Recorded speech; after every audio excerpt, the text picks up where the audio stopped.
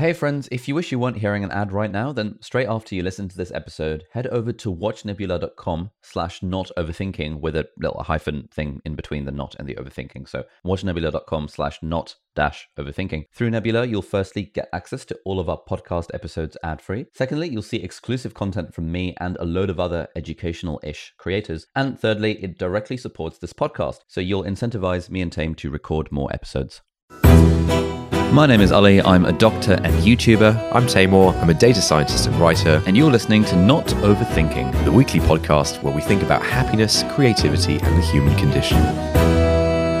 Hello everyone, welcome back to Not Overthinking. Ali, how are you doing? Mate, I'm doing good. I've had the weekend off amidst the coronavirus pandemic, and I'm looking forward to a whole week of twilight shifts. This is a new thing that they've started on the emergency rota, whereby where like a normal shift would be, like a normal long day would be 8 a.m. till 9 p.m. But now instead of that, we've got these twilight shifts which start at 1 p.m. and finish at midnight. So that'll be interesting because then I'll get home at like 1 a.m. sleep, and then I'll either be able to have a lie-in or be able to have the morning up to do something productive, both of which are better than kind of having to wake up at 6:30 to get to work. So I'm quite excited about this week of twilight shifts. It should be interesting. 1 p.m. to midnight actually sounds pretty good. Yeah, you know, just wake up at like 10, 11, feel like, oh, I've had a lie-in. Then you've got like an hour to do stuff before having to drive to work. So it should be exciting. And the hospital has started offering free food at nighttime. They've closed the restaurant to all patients, so it's staff-only restaurant now, which has just made it a more sociable vibe somehow. Yeah.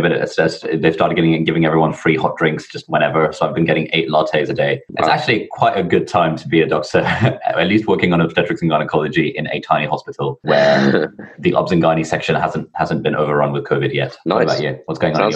Sounds like you're having a blast. I've had one major development in my life this week, which is that I have started using the timer on my phone to time how long I need to steep my tea bag for. Oh, I was thinking about that this morning making my AeroPress coffee. I was like, I just need to know how long to steep the coffee for. I like, okay, tell me. Yeah, because this used to be a constant source of anxiety for me, where I'd be making the tea or whatever, and then it's like, all right, how long do I leave this thing in for? And then like sometimes I'll like leave it there, and then I'll go and do something while I'm waiting, and then I'll forget, and then I'll have left it in too long, and then the tea is really bitter, or I won't leave it long enough. But this week I decided to have a system, and I did a bit of trial and improvement to figure out that I like my PG Tips steeped for about 2 minutes, and I like my decaf Yorkshire tea steeped for about 1:40, and then it just makes the perfect cuppa every single time. And it's just like significantly improved my life. Why didn't I do this like 10 years ago? Well, I'm glad you've figured that out. So wait, so when you say trial and improvement, how many trials are we talking? Or did you find something on the internet that said, an ideal steep time for Yorkshire tea? Oh, no, I did like 2 or 3 trials. Intuitively, I knew it was going to be somewhere between like 1.5 and 2 minutes. I think for black tea, depending on the tea or whatever, most people say like 2 to 4 minutes. I don't know, yeah. Oh, that's pretty good. I'm very happy for you. It sounds like you're making the most out of social isolation.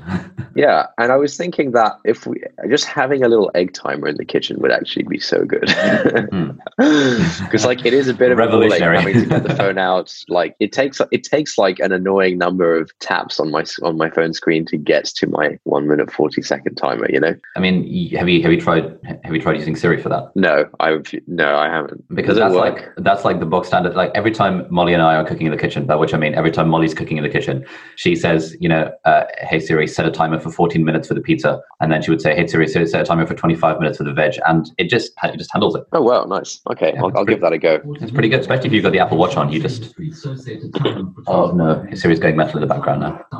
Oh, it's going to stop it. Hey Siri, stop all the timers for the pizza, and then shall say history. So set a timer for 25 minutes of the veg and timer cancel. Thank you.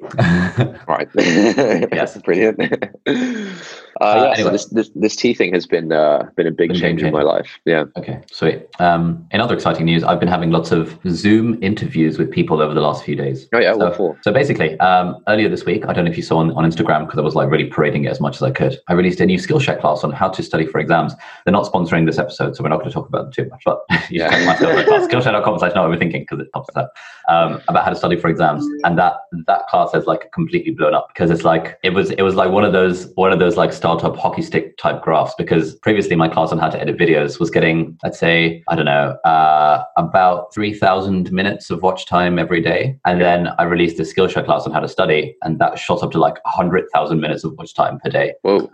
And then I was like, oh, damn, this is really cool. And then we had like loads and loads and loads of questions from people like with all sorts of new topics. And then Angus, one of my new team members, came up with the idea that we should do a class about how to use Anki. And then we were having a Zoom call on like Friday night when I got home from work. And then by Saturday morning, we planned out like this 30 video structure. And I had the idea that, hey, why don't I ask on my Instagram story for people around the world who have been using Anki for their own exams and stuff.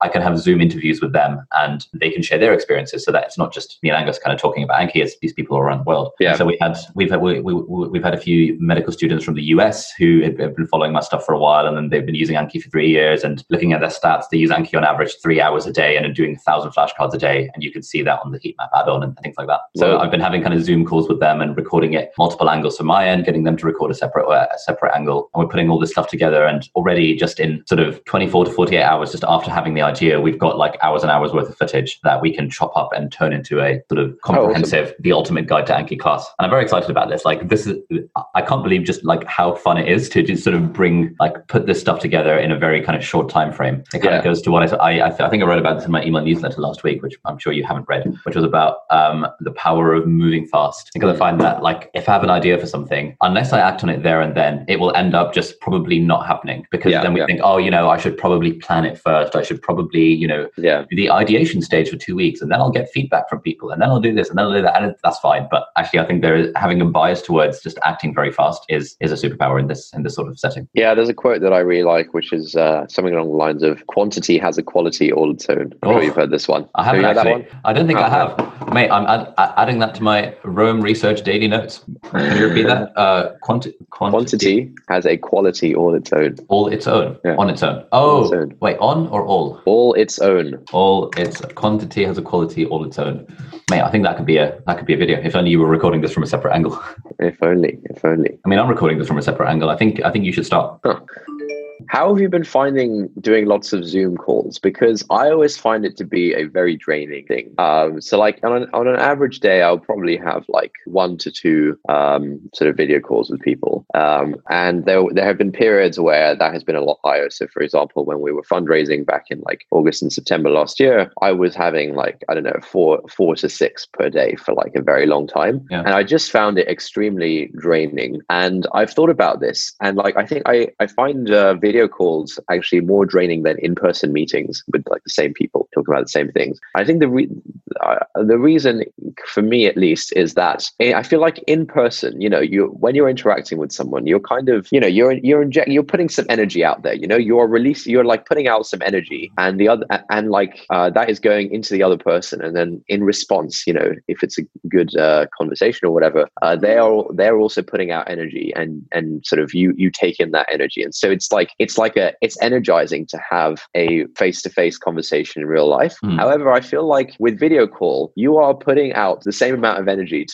but it just kind of dissipates. The energy doesn't really reach the other person, and the other person's energy doesn't really reach you. And so both of you are just kind of like, letting out all this energy into the void. And at the end of it, you just feel, I don't know, I feel drained. Oh, that's interesting. So I think I had like 5 Zoom calls yesterday, and I've got 5 more today.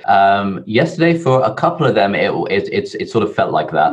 But I think the kind of screen sharing aspect of it helps that not be a thing, because when because in a way, because you're both looking in the same direction, rather than looking across from one another. So, for example, yesterday evening when I was chatting to this other med student YouTuber who's kind of big on using Anki, that was like an hour and a half long chat, and I felt super energized at the end of it because we had like a really good vibe, and we were both like on the same page, being like massive Anki nerds. Yeah, and we were sort of like going through his flashcards, and I was like, oh yeah, there's this point you could add here about ganglion cysts. I was like, oh, I can't believe you knew that thing about that hematological malignancy, and it was just like really fun.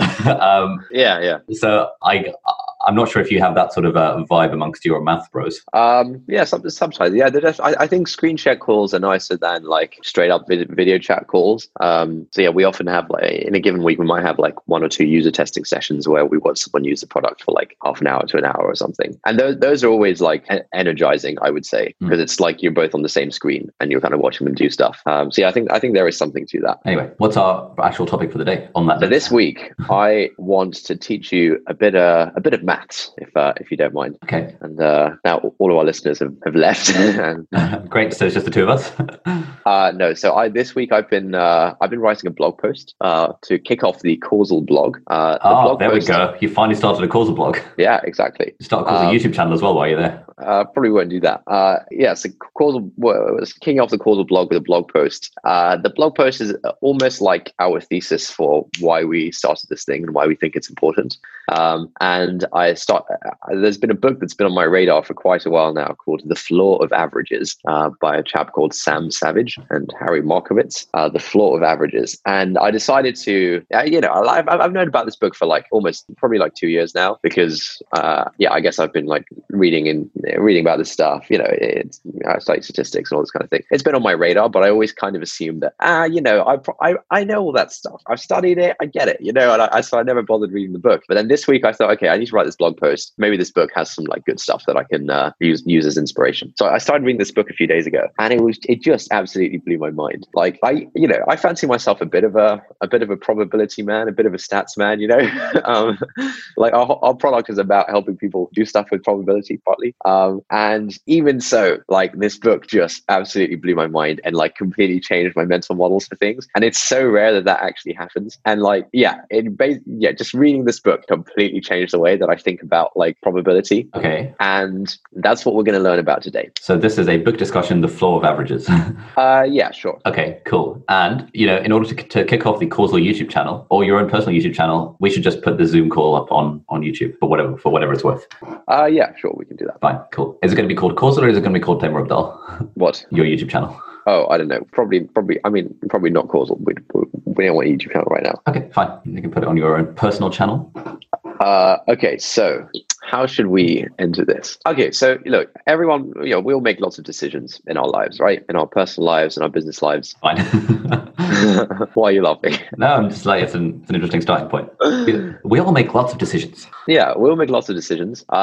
Some of those decisions are simple enough to make in our heads. If you're grocery shopping and there's a deal on that's like, buy one, get one half price. Then in your head, you'll do something and you'll conclude that, I should get the deal, or no, I shouldn't get the deal. So there are lots of decisions like that we can make in our heads. But then many decisions are actually too complicated for us to really reason about just in our heads. And so we need some kinds of tools to help us think through them, right? Okay. And I guess these tools that help us think are often known as models. And like a model can be anything from a couple of numbers scribbled on the back of a napkin, to work out how much each person needs to pay at dinner. It could be that. It could be like a spreadsheet that has like hundreds of different numbers. It could be an entire software program that does millions of calculations. But like I said, the thing that all of these have in common is that these models are basically simplified versions of reality that help us think through things, right? Does that make sense, or does that sound too abstract? No, that makes sense.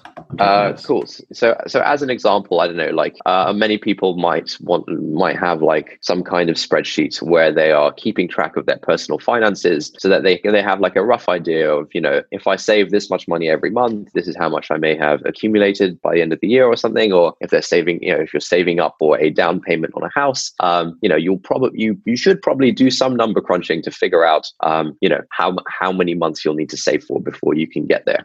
That kind of stuff. So these kinds of things are all models that we use to help us make decisions and think through things. And spreadsheets are great, calculators are great. Personal computers have made it really easy for anyone to supercharge their own thinking and decision making by creating models for things very, very easily. But I think, and Sam Savage and Harry Markowitz think, that there is one big missing ingredient from our models and therefore our decision making, and that ingredient is uncertainty. uncertainty. Okay. Oh, okay.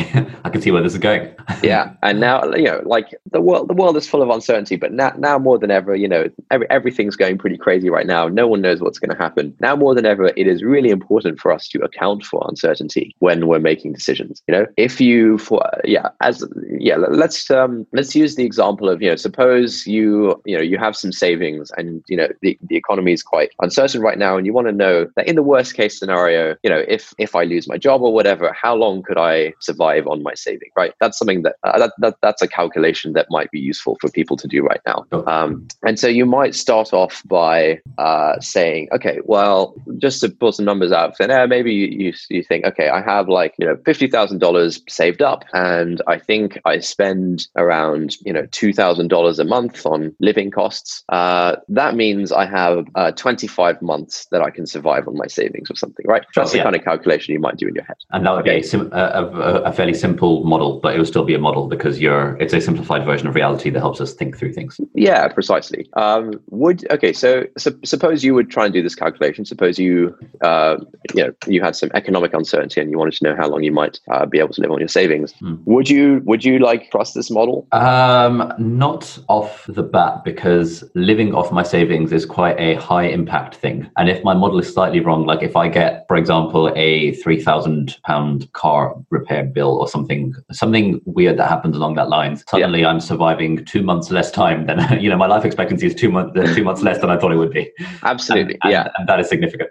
I'm so glad you said that, because that is precisely the point that I think people should bear in mind when thinking about models, which is that there's uncertainty. Your expenses 1 month might be a bit less than 2,000. There might be an unforeseen expense like a car repair that comes along.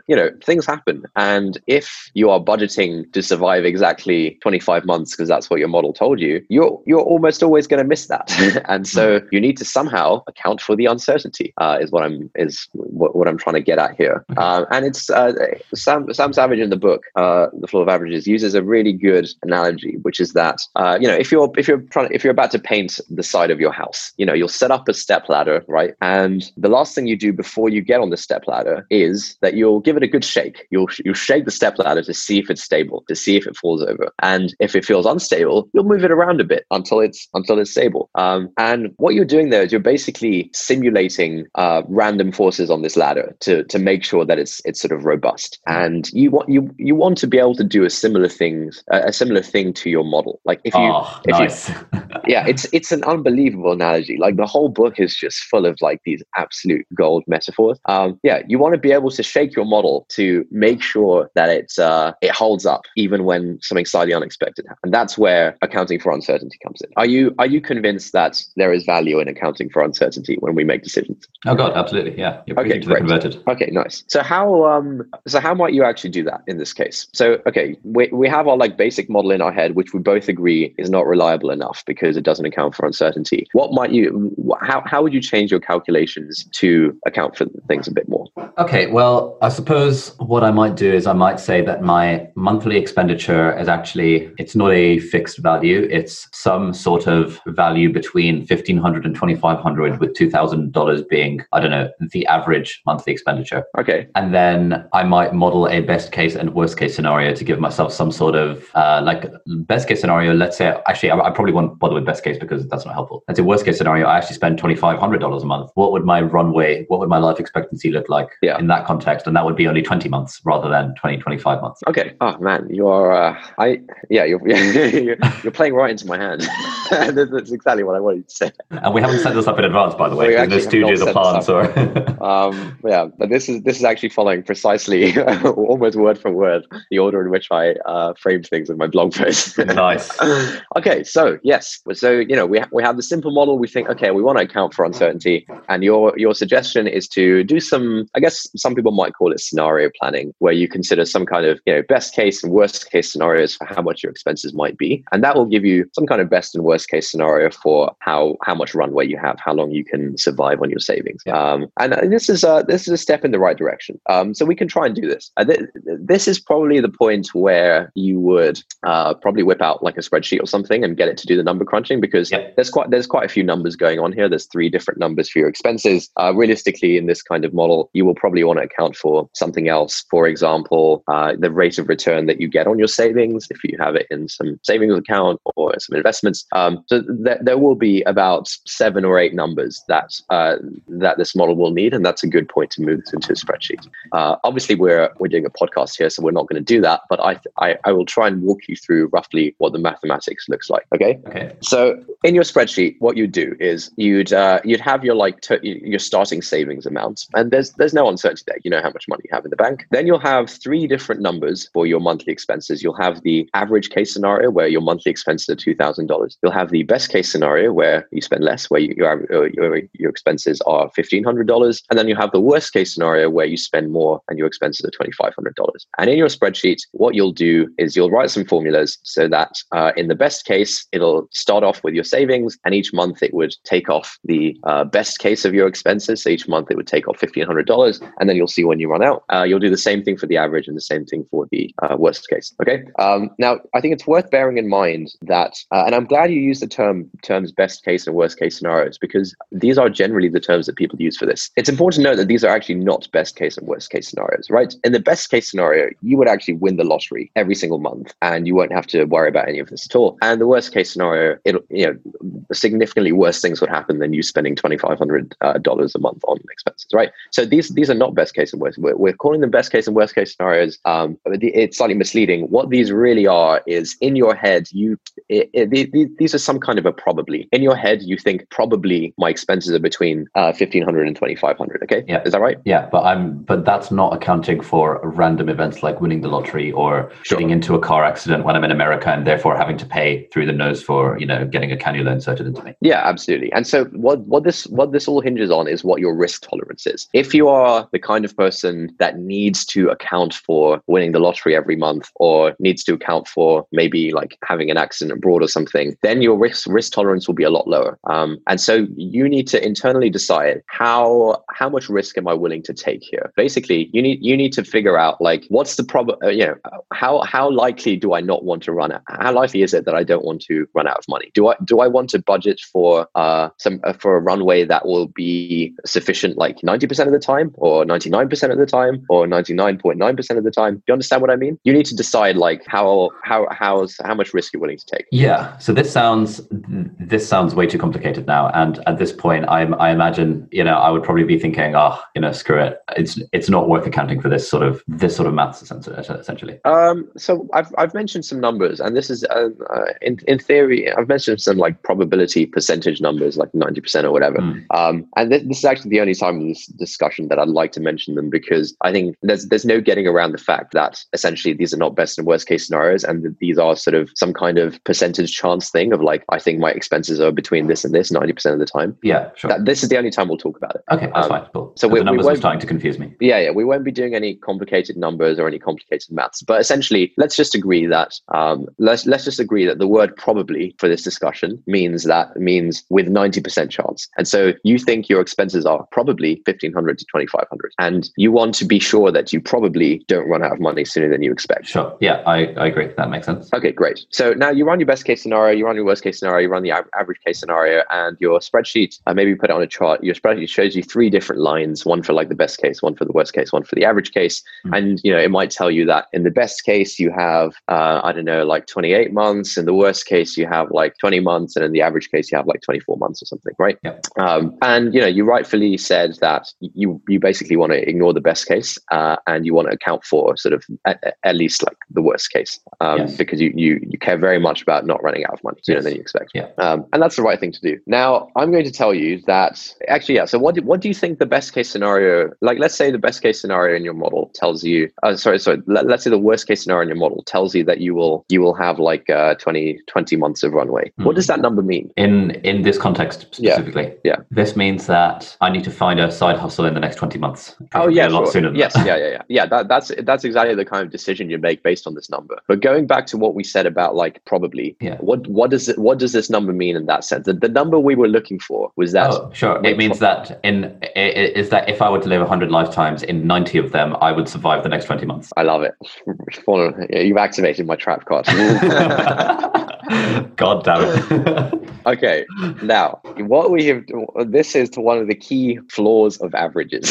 Okay, it turns out, it turns out that in our model, the overall worst case scenario is significantly more unlikely than the worst case scenario for our expenses in any given month, and it turns out that the best case scenario is significantly more unlikely than the best case scenario in any particular month. Significantly more likely or more unlikely for both of them? Unlikely. So the worst case is significantly more unlikely than our actual worst case scenario? Yes. Yeah. Okay. I'm telling you that this, like, if the model says that the worst case scenario is 20 months almost never happens. You want it to be like 90% sure that you don't run out of money. 20 months would make you like 99% sure or something. Like, it's way more conservative than you think. And similarly, the best case scenario is way more optimistic than you think. The best case scenario that the model, you inputted these sort of a particular kind of probably, and in the process of your model, the definition of that probably changed, and the probably that comes out of the other end is very different. And so, if you're relying on the best case scenario of the model, you're going to be way too optimistic. I'm about to tell you. And if you're relying on the worst case scenario of your model, you're going to be way too pessimistic. And in this kind of setup, there's a very high cost to being very optimistic. The cost is that you run out of money sooner than you think, and you're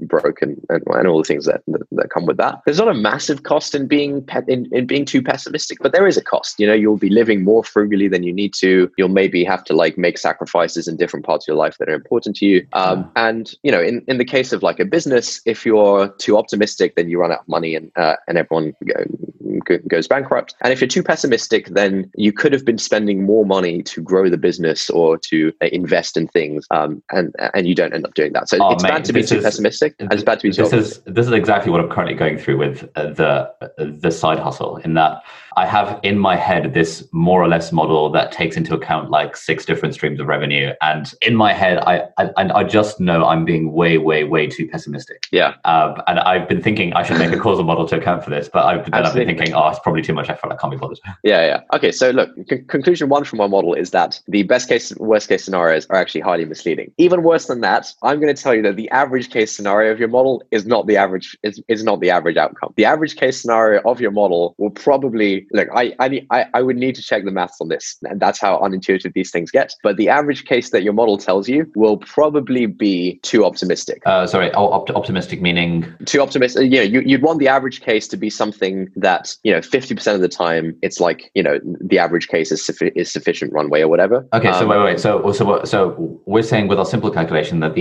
my average monthly expenditure is $2,000 a month, and therefore my average runway would be 25 months of life expectancy. So you're saying that's too optimistic. No. So that's fine. You'll remember that when we said that we'd move the model into the spreadsheet, we said that there's other things we want to take into account. For example, the return we get on our investments and things like that. Okay. Sure. And so for those things, you might say, okay, I think I get like 2 to 7% a year or something, and then that kind of stuff. It turns out in this slightly more complicated model where you've added some investment thing, your average case in your model is actually wrong, and you'll actually miss the average case more than 50% of the time, which you don't want. Okay, you've lost me. Okay, you'd want when we talk about averages, if you think about the average case scenario, in your head you'd think that 50% of the time I'll do better than that average case, and 50% of the time I'll do worse than the average case. Sure. I'm telling you that in this particular model, you would actually do worse than that average case scenario, in air quotes, more than 50% of the time. So the average case is actually not the average case. And I'm telling you, okay, why is that? Okay, yeah. Okay, fine.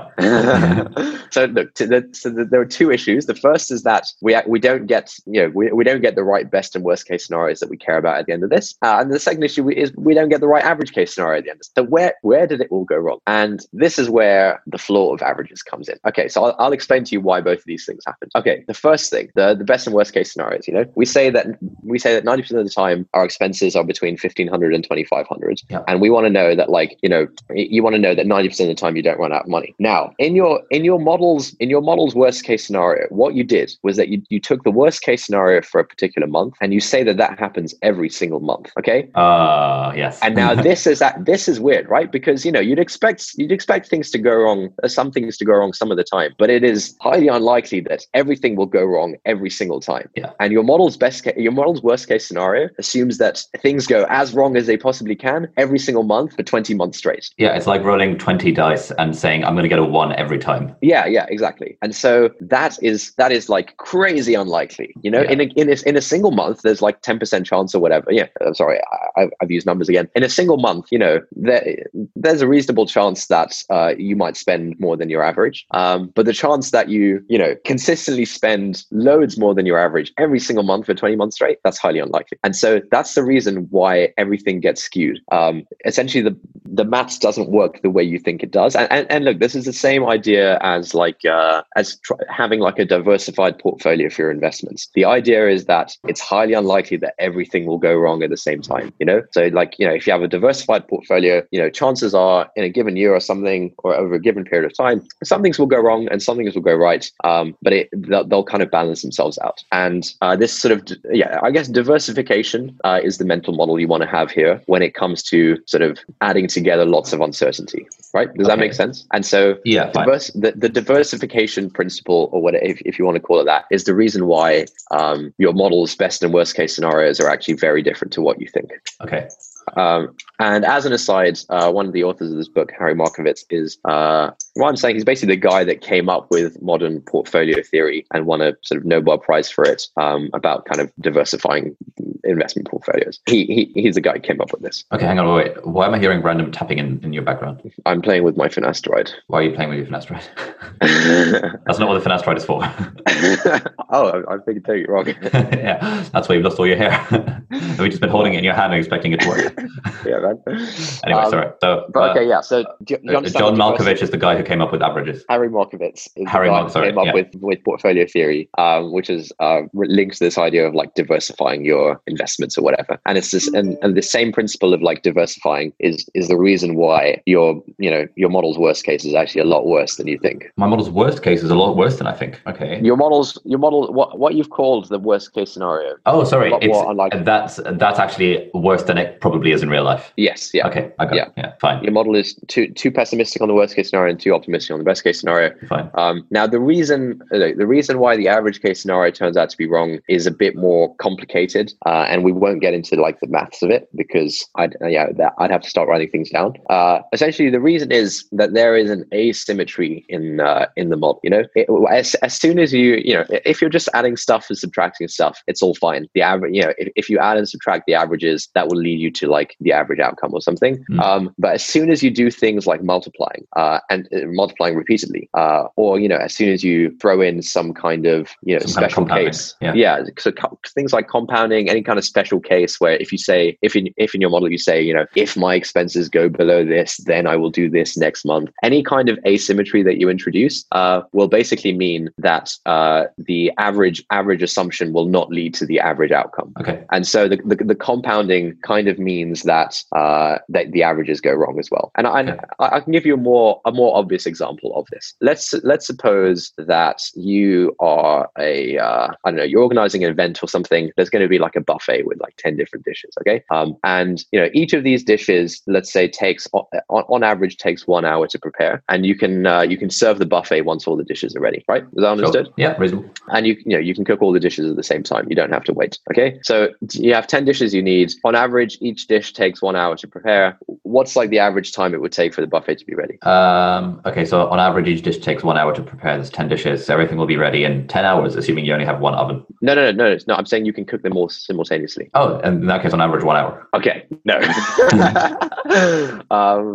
Okay. So let's think through why that's actually not the case. And this scenario is exactly. No. I've got it. You've got it? I've got it. So when I said on average 1 hour, I was wrong because of the stipulation that all 10 dishes have to be ready at the same time in order for the buffet to work. Okay, yeah. And so if any one of them takes on average 1 hour, actually your limiting step is the slowest dish. Yes. So the average time for the buffet to work would be what is the average slowest dish? Yeah, sure, exactly. Yeah, that's exactly it. Basically, all it takes is one dish to be slower than expected, and the whole buffet is delayed. Some dishes will take faster than expected. Some will take slower than expected. The ones that take faster than expected don't give you any, it doesn't save you time because you're sort of, it relies on what the slowest dish is. And so in this case, the buffet will, almost never be ready in 1 hour. It will almost always take probably quite a bit more than 1 hour. And this kind of thinking is like I said, the same reason that almost every project takes longer than expected. I don't know the last time, I guess, you haven't really worked in a company or whatever, but everyone just knows that everything takes longer than expected. And the reason is because the way we think about like how what's the expected time for things to take, it's completely skewed by the flaw of averages. Yeah, it's like every essay I do, every video I make always takes longer than it should. Yeah. Okay, so do you feel like you understand that you can't rely on the average inputs to lead to the average outcome? I do. I feel like we should tangent off because having discussed all of this stuff, I think, what does average even mean then? Like, let's not get into it. Fine. No, average means what you think it means. Average does actually mean what you think it means. Like 50% of the time, it takes like longer than an hour. Okay, fine. In this case, that is what average. That's fine. Okay, fine. That's reasonable. So let's not get into. Yeah, it's actually not that meaningful to get into that here necessarily because average means what you intuitively think it means. There's no wizardry going on. I'm not like pulling the wool over your eyes. Average means what you think it means. Okay, but you're saying that given that, so if my original answer that it would take 1 hour on average to prepare all these dishes, that's me intuitively thinking that 50% of the time it'll take less than an hour, 50% of the time it'll take more than an hour. But actually, in reality, given the stipulation that all dishes have to be ready before the buffet can start, it would basically 100% of the time would take longer than an hour. Yeah, and the average thing is you don't even have to say the 50% stuff. When you say that I think it'll take an hour on average, what's really going on in your head is you're thinking it'll probably take close to an hour, right? Yeah. When actually, in this case, it'll almost always take longer than an hour, like significantly longer than an hour. So we don't need to be too precise with definitions for things to still be wrong. So I now appreciate the idea that my intuitive understanding of averages is probably flawed given the asymmetry in our model. Yeah. What's next? Okay. Yeah. So look, just to backtrack. First, we had the basic kind of calculation in our head of like, my my amount of savings divided by my monthly expenses to get the total months I have. We agreed that that's not that reliable because there's uncertainty, and so you want to account for the uncertainty. Then we thought, okay, to try and account for the uncertainty, we might pick like a best case scenario for our expenses and a worst case scenario and see what that gives us. And now we found out that doesn't give us the right results. Do you have any idea on how we might be able to get the results we want? Okay, so I would make a spreadsheet and I would say that, okay, I've got let's figure out how much money I'm actually going to spend every month. And I would somehow do a thing of, okay, I would set my mean as being $2,000. I would set my sort of the limits of my standard deviation to be that, okay, right. So let's not use any kind of stupid terminology. Stupid terminology. Fine. I would say that for a given month, I want my expenses to be $1,500 to $2,500. Yep. And somehow add a multiplier based on. Hang on. I've got to think about this. Okay. Yeah. Please do. I mean, what I'd like to do is basically set a distribution. Don't use stupid words. What I'd like to do is spit out a number for any given month. No, what I'd actually like to do is be able to model 1 million lifetimes where where it takes into account the odds for each month, and then it adds them all up to give me an actual best and worst case scenario, probably best and worst case scenario based on 1 million lifetimes. Yes, precisely. That's exactly it. I'm glad that's how you phrased it. So what you're essentially saying is that you'd like to simulate all the possible outcomes and see what actually happens. Yeah, I wanted to say that without using a stupid word like simulate. Sorry. Yeah. I would have called you out for that. No, I mean simulate is an English word, man. Distribution. Distribution's not. It's a Latin word, is it? It's not a normal English word. It's a technical term. You want to shake the ladder, basically, right? You want to simulate all these different things and see what happens. Does the ladder fall down? Does it not fall down?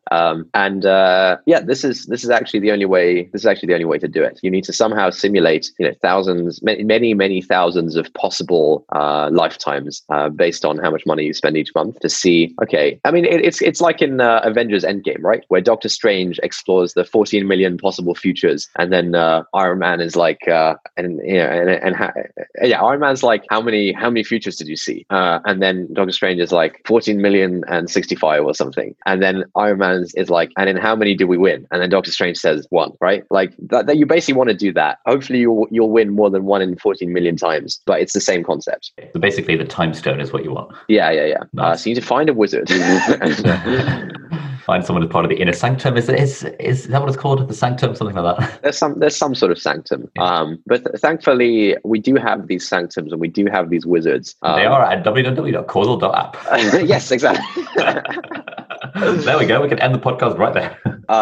So look, you have to simulate everything and see what comes out of the other end. That's the only way to get to what you want to get to.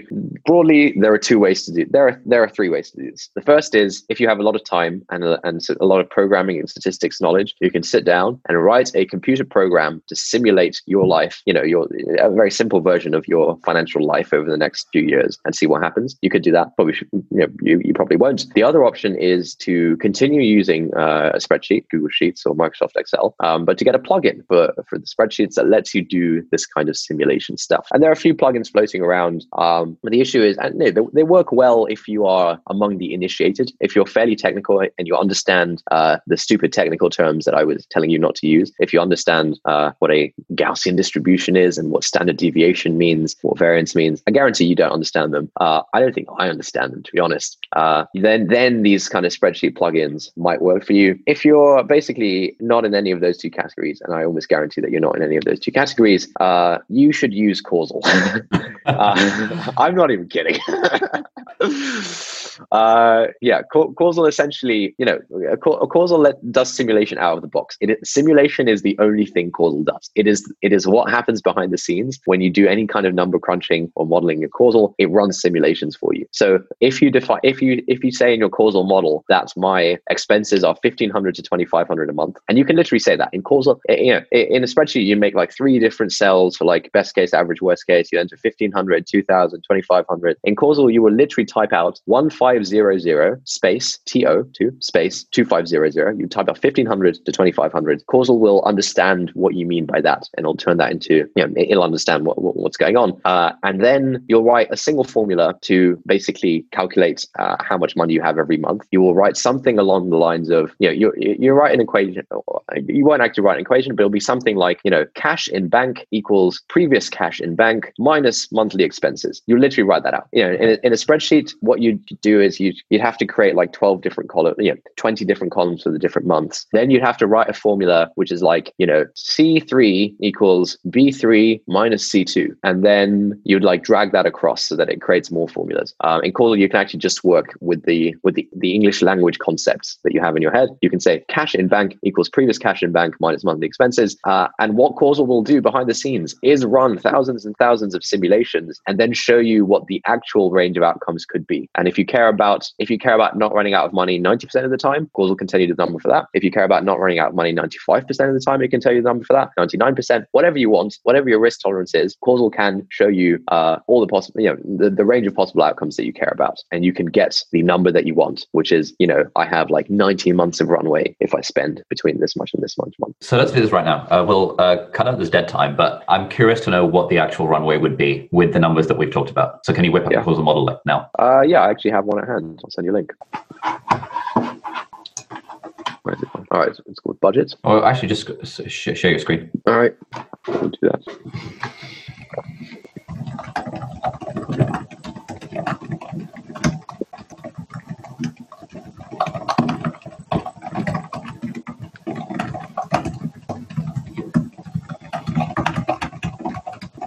All right, can you see my screen? Yeah. Can you see this? Yeah. Cool. So we have a model. There's some variables. There's some formulas. You don't need to worry about the formulas. We have a dashboard where we can see the inputs. So we can, at the moment, the starting number of savings is $30,000. The monthly expenses is $2,000. Change it to 50,000 because that was 50,000. Right.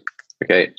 Monthly expenses we said was going to be 1,500 to 2,500. All right. So $50,000 starting off, 1,500 to 2,500 as our expenses. And you can sort of see that 90% of the time you will last more than 23 months. Can you see that? Yeah. You say where it costs 0. The 90%. So the orange band that we'll remove this whole section of podcast. The orange band is showing that like 90% of the time you'll be above this bottom orange line, which is 23 months. The bottom red line is the kind of fake worst case scenario that you would have gotten if you use the scenario stuff, and that's showing you that you have 21 months 90% of the time. So that's like 2 months difference. In a simple model like this, it's off by 2 months. If you had more variables going on here, or if it was over a longer period of time, for example, a retirement model, then instead of being off by 2 months, you might be off by like 5-6 years.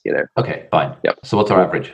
Well, what's our average actually? It still is 25 months. Sorry, our average is still 25 months. In this case, the average is very close to the average that you'd get by estimating it yourself. Just because like the rate, a rate of return over 25 months is not going to be too significant. But yeah, the average isn't too far off in this particular case. But if your model was a bit more complicated, it would get more and more far off. So after all of this, we've decided that actually I could probably just do it in my head for a simple model like this one. Have we? I think so. I mean, it seems like the average case scenario is pretty identical to what we kind of did on the back of the envelope calculation in our head. Yeah. So the average case scenario is similar. The sort of worst case scenario, which is the one you care about, is 2 months off. So this would be the difference between accounting for like 21 months of runway versus like 23 months of runway, which is like that's a tangible number. That's 2 months of your life. I think you want to get that right. But this simple example was just to illustrate the concepts and the dynamics at work here, which is that you can't trust averages and you can't trust what you think are your best case and worst case scenarios. As a model gets more and more complicated, the difference between your estimates and the actual results will get more and more big. Okay, yeah, cool. That makes sense. I buy that. And that's the math lesson that I wanted to. Oh, well, thank you. To take you through today. That was very enlightening. It was, wasn't it? Yeah, good stuff. And yeah, you should read this book. I think everyone should read this book. It's just it's also just like really engaging. Like it does not read like a maths or a stats book at all. Like the guy's making jokes. He explicitly does not use technical terms and things like that. Basically, the author, his whole life's purpose is to get people to think in terms of distributions rather than to get people to think in terms of, to use uncertain numbers rather than fixed numbers. To get people to think in terms of uncertainty. His entire life's purpose is to like spread this agenda. Nice. My entire life's purpose is somewhat to spread this agenda, and my belief is that this agenda will. Okay, so the angle that Sam Savage has taken, and look, he's been beating this drum for a few decades now. He has set up a organization called Probability Management, where he and a bunch of other folks who are really into this stuff, they have created a standard called SIP. It's called SIP, which is a way for people. It's a like data standard for people to pass around uncertain numbers rather than fixed numbers. So and Sam Savage believes that every organization should have a chief probability officer, CPO, whose job it is to provide people with accurate, uncertain numbers for things that other people can then use in their models. And yeah, I think he's an absolute visionary. I just think it's highly unrealistic. I mean, I don't know. I'm sure he says this chief probability officer. He does say the chief probability officer stuff with a bit of like tongue in cheek, like obviously this is not going to happen. Yeah. But he wants people to work with uncertain numbers. Fundamentally, I think this is a lost cause until people have a tool that makes it trivial for them to work with uncertain numbers. I think Causal is that tool. I think that it's great that people are using numbers and using data to make decisions. Personal computing and spreadsheets have really enabled that. I think the next step to data and to numeracy, the next step to numeracy is being able to do stuff with uncertain numbers rather than fixed numbers. And I think, before the spreadsheet, people couldn't even do stuff with fixed numbers. You had to program, you had to know how to do programming to get a computer to do some basic maths. Spreadsheet comes along, everyone can do basic maths, and now everyone is using basic maths in their lives to make decisions. That's great. The next step is working with uncertainty. Spreadsheets are not the tool that let you do that. And so realistically, you will never do that in spreadsheets. You need a tool that does it out of the box. Causal is that tool. Nice. That's a good sales pitch. It's a new era. I really believe the world needs a new era of numeracy. The new era of numeracy is accounting for uncertainty, and we need the right tool that lets us do that. And you are the right tool for that. No, sorry, Causal is the right. Nice. Thank you. Cool. I think that's a good place to end it. We've been recording for a long time now. Oh, dude, my thing stopped recording. Oh, dude, well done. When did that happen? Oh, Why did that happen? I don't know, man.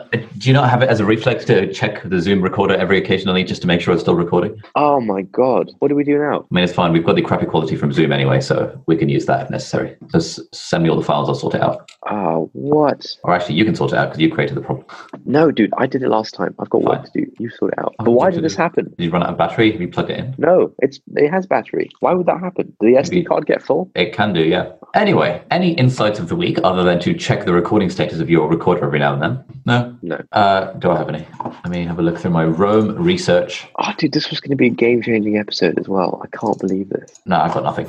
I probably do, but I need to figure it out for my email newsletter. So yeah, we'll call it there. Thanks very much for listening, and we'll see you next week. That's it for this week. Thank you for listening. If you like this episode, please leave us a review on Apple Podcasts or on the Apple Podcast website if you're not using an iPhone. There's a link in the show notes. If you've got any thoughts on this episode or any ideas for new podcast topics, we'd love to get an audio message from you with your conundrum, question, or just anything that we could discuss. Yeah, if you're up for having your voice played on the podcast and your question being the springboard for our discussion, email us an audio file MP3 or voice note to hi@notoverthinking.com. If you've got thoughts but you'd rather not have your voice played publicly, that's fine as well. Tweet or DM us at NOverthinking on Twitter, please. Thanks again for listening, and we'll see you next time.